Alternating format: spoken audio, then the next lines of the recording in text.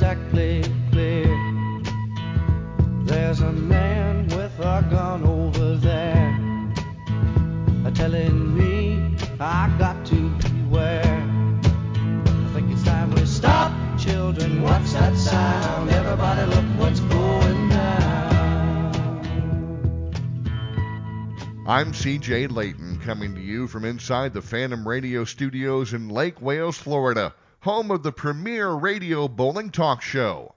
Long ago, Bowlers Journal International called Phantom Radio a pioneer in the field of bowling podcasts because the show was regularly scheduled at the same time each week. The late Kegel owner, the great John Davis, told Len Nicholson to start this program because, quote, people need to know what you know, end quote. This PBA and Bowling Writer Hall of Famer has now recorded over 1,200 shows and has featured over 425 guests since 2002. 20 years plus of bowling knowledge, story sharing, and true expertise. Phantom, we need to know what you know. So, Phantom fans, here's your host, Len Nicholson, the Phantom. Well, thank you, CJ. And a reminder that Phantom Radio is presented by the Kegel Company.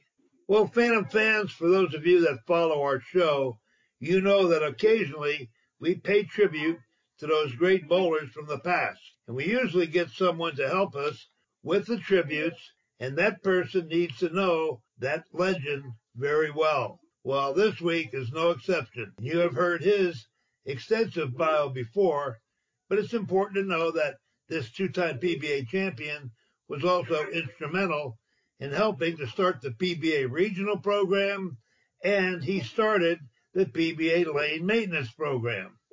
And if that isn't enough, he is also a world-class coach, being one of the very first certified gold coaches. And there's a lot more to talk about him, but let's get him out here. Hello, Sam Baca. How you doing, Bards? Oh, I'm having a good time. Get to hear you talk. I miss those conversations. Oh, boy, we had a lot of them. I used to call you almost every night to report the scores, and I'd wake you up at 3 or 4 o'clock in the morning. And, man, you were always very kind to me, and you taught me a lot, Pards, and I really appreciate that. But let's get right on with the show. So who we going to pay tribute to this week, my friend? Billy Hardwick was a great buddy of mine, and I'd like to talk about him. Oh, my God. Billy Hardwick, well, nobody knows him better than you, except for maybe me. But I trust you because I know you met him earlier than you met me, I think. Anyway, we got tuned up together, and I grew up with him, so I'm going to let you go first. I know what's going to happen. This show is going to run way too long. So can you come back again next week and have part 2? Yeah, God willing, I'll be right here waiting for the call. Oh, fantastic. All right, Pards, if you recall, it's over 50 years ago, but where did you first meet Billy? Well, it came because it started by me watching him. I was, as you know, at the time I was working with different resurfacers to learn what made the game tick. And I saw these scores that Billy was producing out of a Bill Mateo Bowl, I think it was. And so I ventured over there during their classic league to see, this talented guy that was breaking records at the time with a full roller, which was a common release back then. But in my opinion, at the time, I formulated that the game was heading towards a 3/4 type of release. It went spinner, full roller, and then a higher track with a little tilt in it. So I went to watch what he was doing. Man, he was, in my opinion, one of the most accurate bowlers I've ever seen. But I fortunately walked up to him after a while and talked to him, tried to pick his brain. And what I found was that Billy was the persona of the touch bowler. He really didn't study the game, but he was very accurate. And back then, accuracy was a gift, so to speak, because the surfaces weren't real good, but he could find a spot in the lane where the ball would be a little consistent, and he could hit that spot, and that made him the great champion that he was. Yeah, that's for sure. And you're right about Belmont Hill Bowl. That's where he bowled, and he started there just like everybody else, just throwing the ball down the middle, and then he got better and better. And I played all the sports, and what happened was when they opened the bowl, they had a notice out there: the bowl's going to open up in 3 weeks, so all juniors can come in here and bowl free. Well, that was something new in the area. I was like 15, Billy was 14. So when they opened the bowl, I went in there, and the coach was taking our names and address and phone numbers. And then they called you up during the week and says, come on back. We're going to start a junior league. So I went in, and they put me on a junior league doubles team, and they put me with Billy. And I never really figured out or found out why, but the only thing I could think was I was the biggest guy in the junior class, and Billy was the smallest. I was about 5'11", 170 pounds. He was 5'3", 99 pounds. So we were some kind of a sight. We both averaged about 149 the first year, but then he kept at it, and he wanted to be the best in the bowling center. And the best guy there at the time was a PBA member named Ev Collins. He eventually passed Ev, and then he went on the tour. But I think Billy went on the tour in '62. That might have been before you, right? Yeah. He went out the year before I went out, I think. Okay, yeah, he went out '62. I knew that. And he didn't do anything. Then the next year, he came home. He says, what are you going to do now? He says, I'm going to work on my game and go back out there and beat those guys. And we all thought he was crazy. And sure enough, he was bowler of the year in '63, which was a miracle. But I'm sure you got to know him a lot better then, right? Oh, yeah. Well, what happened was a couple of years after I saw Billy and the local guys there was a lot of high scores coming out of there. So one day I finally went down there to practice, and I realized that the game on the bay side, San Francisco side of the bay, was way advanced over a Holiday Bowl where I developed. Now, the pins were lighter. All of a sudden, I'm knocking pins all over the place that I couldn't do in my home center. And naturally, I hustled for a few years. But when I broke into the area, which was around '62, I started bowling the classic things in the area. I met, guys like Don Carter and Weber and all the 4th of July Classic and Sports Center Classic. And I got to talk to Billy, and, I saw his game.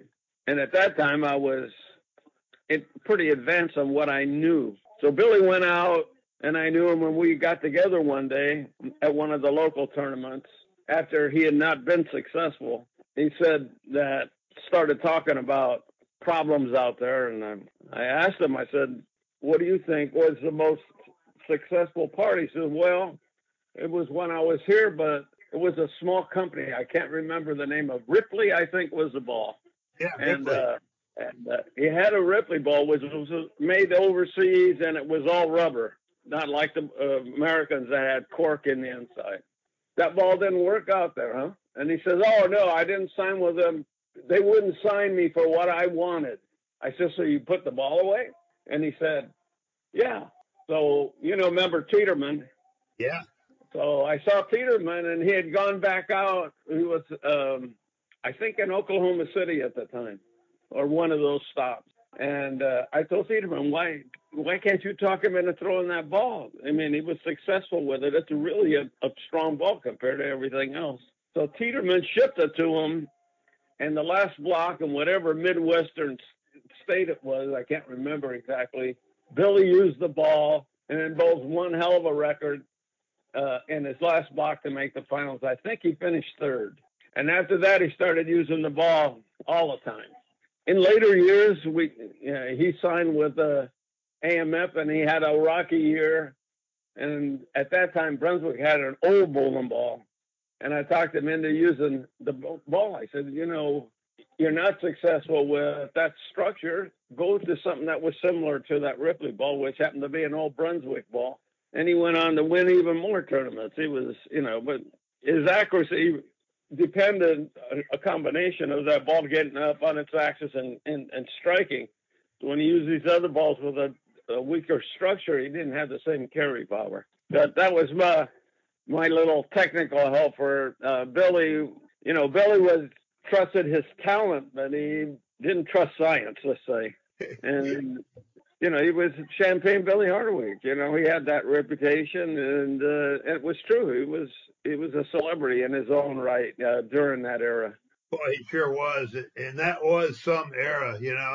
I didn't come on the scene till after I met you in '71, but in the '60s and '70s, no question, that was the golden age of bowling. Like you said, Carter, Weber, Strampy, Sutar, Harry Smith.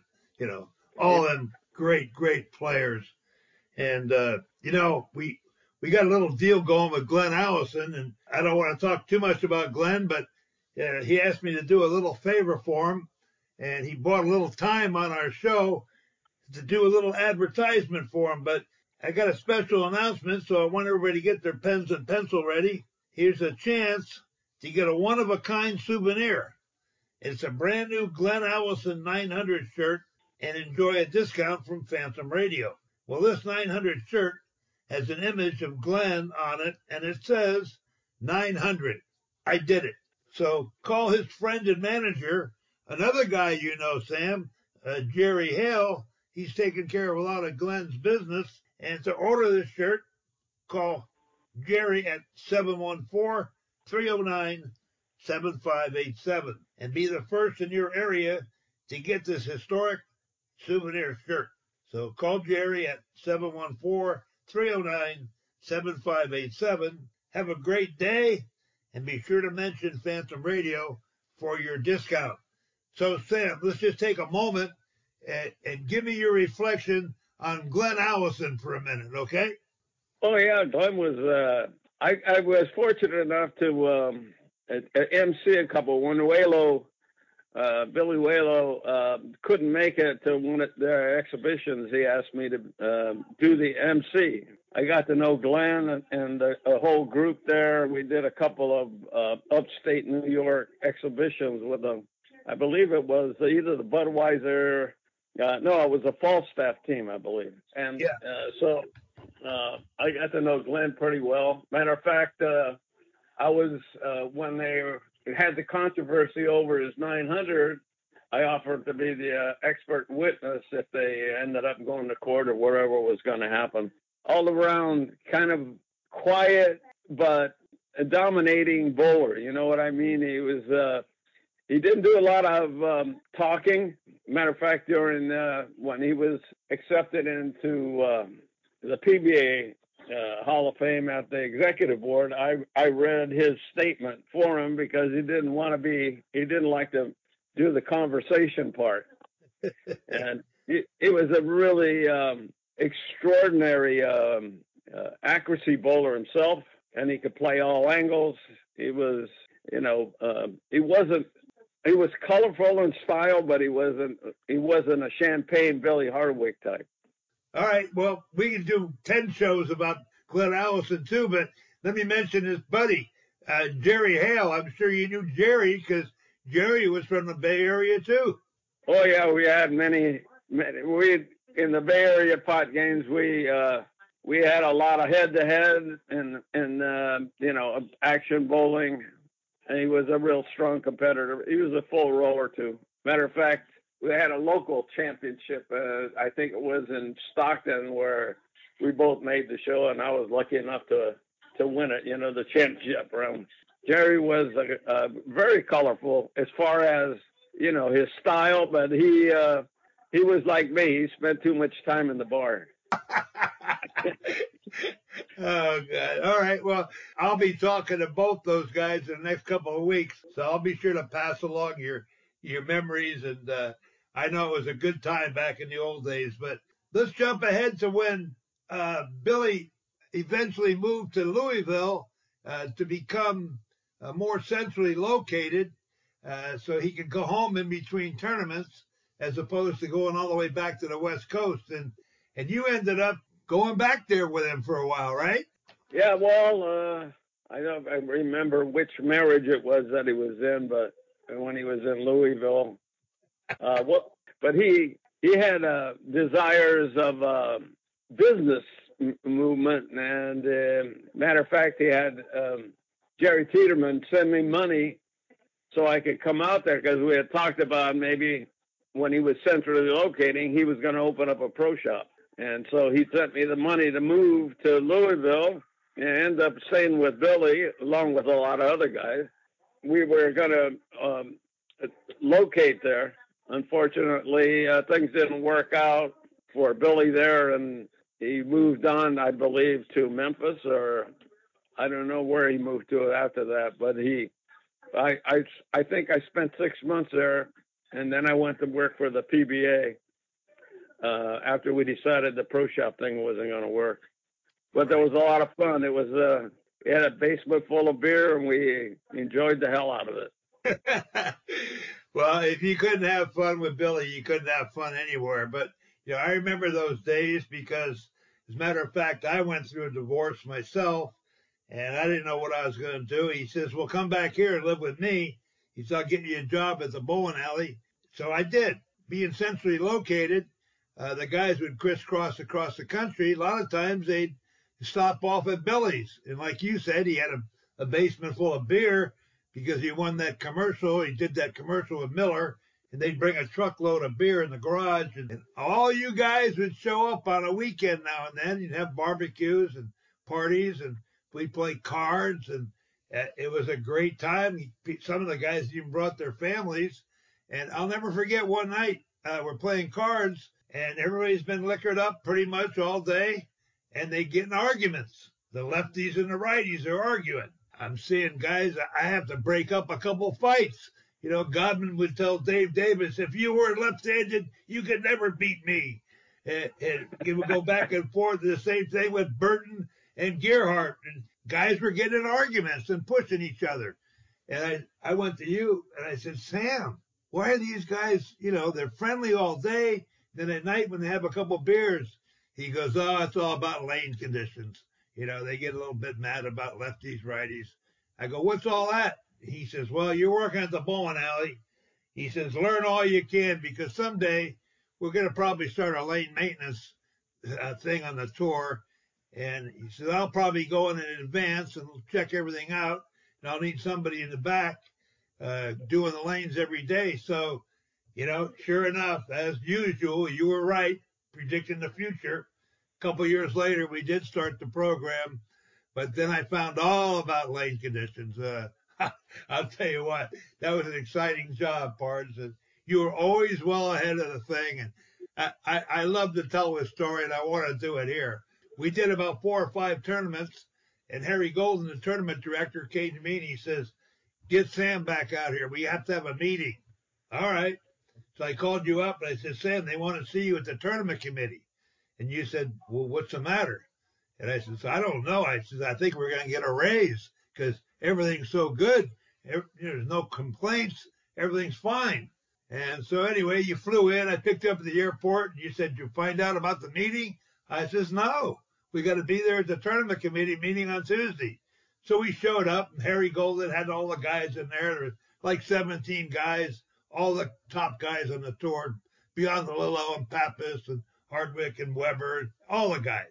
And so they had old business, new business, and then a special time, lane conditions. So they called you up.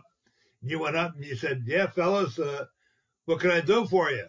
And nobody would say anything because they didn't have anybody really in charge of it, but they're all looking around. And finally, Dick Richter stood up and he goes, "Sam, I don't complain." He says, "But I got to ask you a question." "All right, what's up, Dick?" He goes, "Why do we have to play the same place every week?" So the funny part was they'd complain every week about something before we took over, and all they did was beg, "Give us a shot." Well, when me and you came along, we gave them a shot.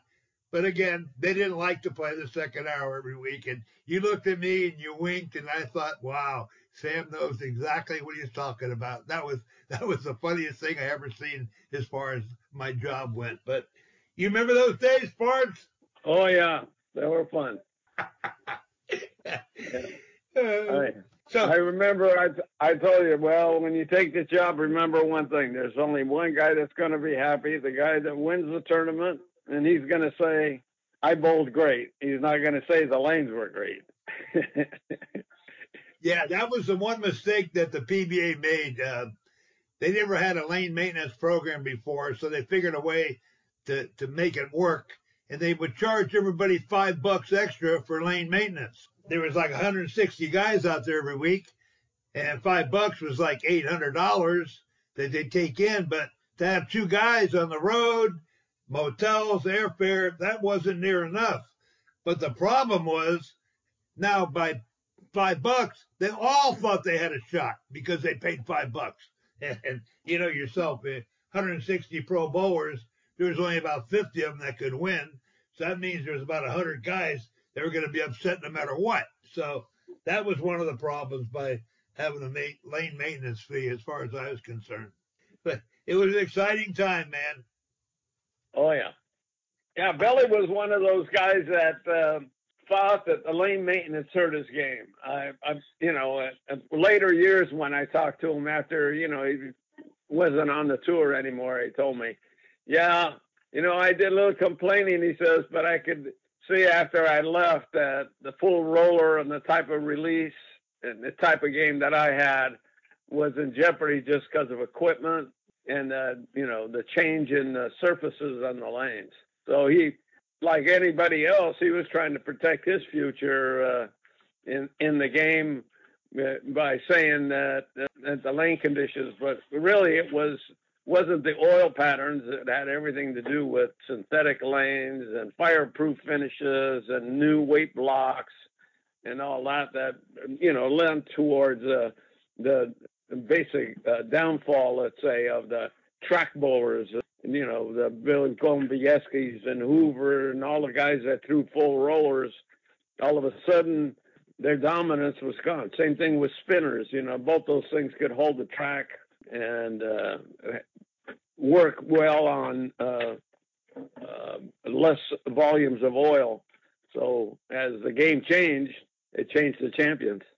Oh, yeah. In fact, we were best of friends, and every week when he was in a slump there for a long time, he would always blame me, and he'd say, I get you guys a job and you send me home. What kind of friends are you? Blaming us all the time. And then after he retired and, cooler heads became about, he admitted that, he's in 1969, he was bowler of the year. In 1970, he signed a contract with AMF. And he still bowled good that year, but it was a carryover from how great he had bowled in 69. But in 71, it just so happened we took over doing the lanes, and that ball that Billy had to use for AMF, nobody bowled good on the AMF staff. We looked it all up. Redker went down the tubes. McGrath didn't bowl that good. Donnie Russell, who was a great rookie, he didn't do nothing. A lot of guys on the AMF staff couldn't break an egg. So it was probably the ball because he bowled great with the Ripley and he didn't have that anymore. But anyway, Pards, I'm looking at the old clock on the wall. We got a couple of minutes left. You got a funny story maybe saved up? I know you got a bunch of stories. You may not be able to tell them all on the radio, but I'm sure you got one about Billy that we can tell before we go. Oh, well, I think you mentioned that he won Miller High Life. Well, me and Glover, and he is a left-hander, and Glover was always a little bit of a hothead. He liked he was a wrestling champ in California for, when he was a young guy. I did a little boxing, and when I was going to San Jose State, I had to hit him in the nose, and he'd anyway, one night during the tournament, Billy's leading the tournament, and Glover made the finals, but he doesn't make the show. And me and him got into a tussle, pretty wild one. We had he had been drinking, and that night, and it came in full of piss and vinegar, and we got into it. Pretty soon we were punching each other, and he's trying to wrestle me down. I'm hitting him in the nose. We're knocking lamps over. Matter of fact, we ended up going through the window out into the snow. And when we finally settled down, and laughed about what just happened, we're looking for Billy. and we can't find him. He's not in the room. Finally, Billy, we heard, don't you guys come in here. He was in the bathroom. He said, I'm not going to get hurt. I'm leading the tournament. He was staying out of the fray. Oh, that's great. All right, listen, so you already promised you'd come back next week, so I'll call you same time, same bat channel, and we'll do part 2 about Billy. I don't know. We might have to do 4 or 5 shows, but we'll do another one next week, Barnes. Is that all right with you? Hey, I look forward to it. So do I, my friends. Good job. So, Phantom fans, I can't believe how quickly the time flies in the show, and it's probably why they say it's the fastest show in all of sports, but I can't wait till next week when we get Sam Baca back on here again. I want to thank our sponsors, Storm Bowling, Brad Edelman from the High Roller, and also Dave Kowalski. He's the former president of the Coaches Association of the Junior Bowlers in Michigan, and they got 7,000 junior bowlers up there. So for Phantom Radio, thanks, Sam. Talk to you next week. This is the Phantom. When you're down and troubled and you need some love and care and nothing is going right,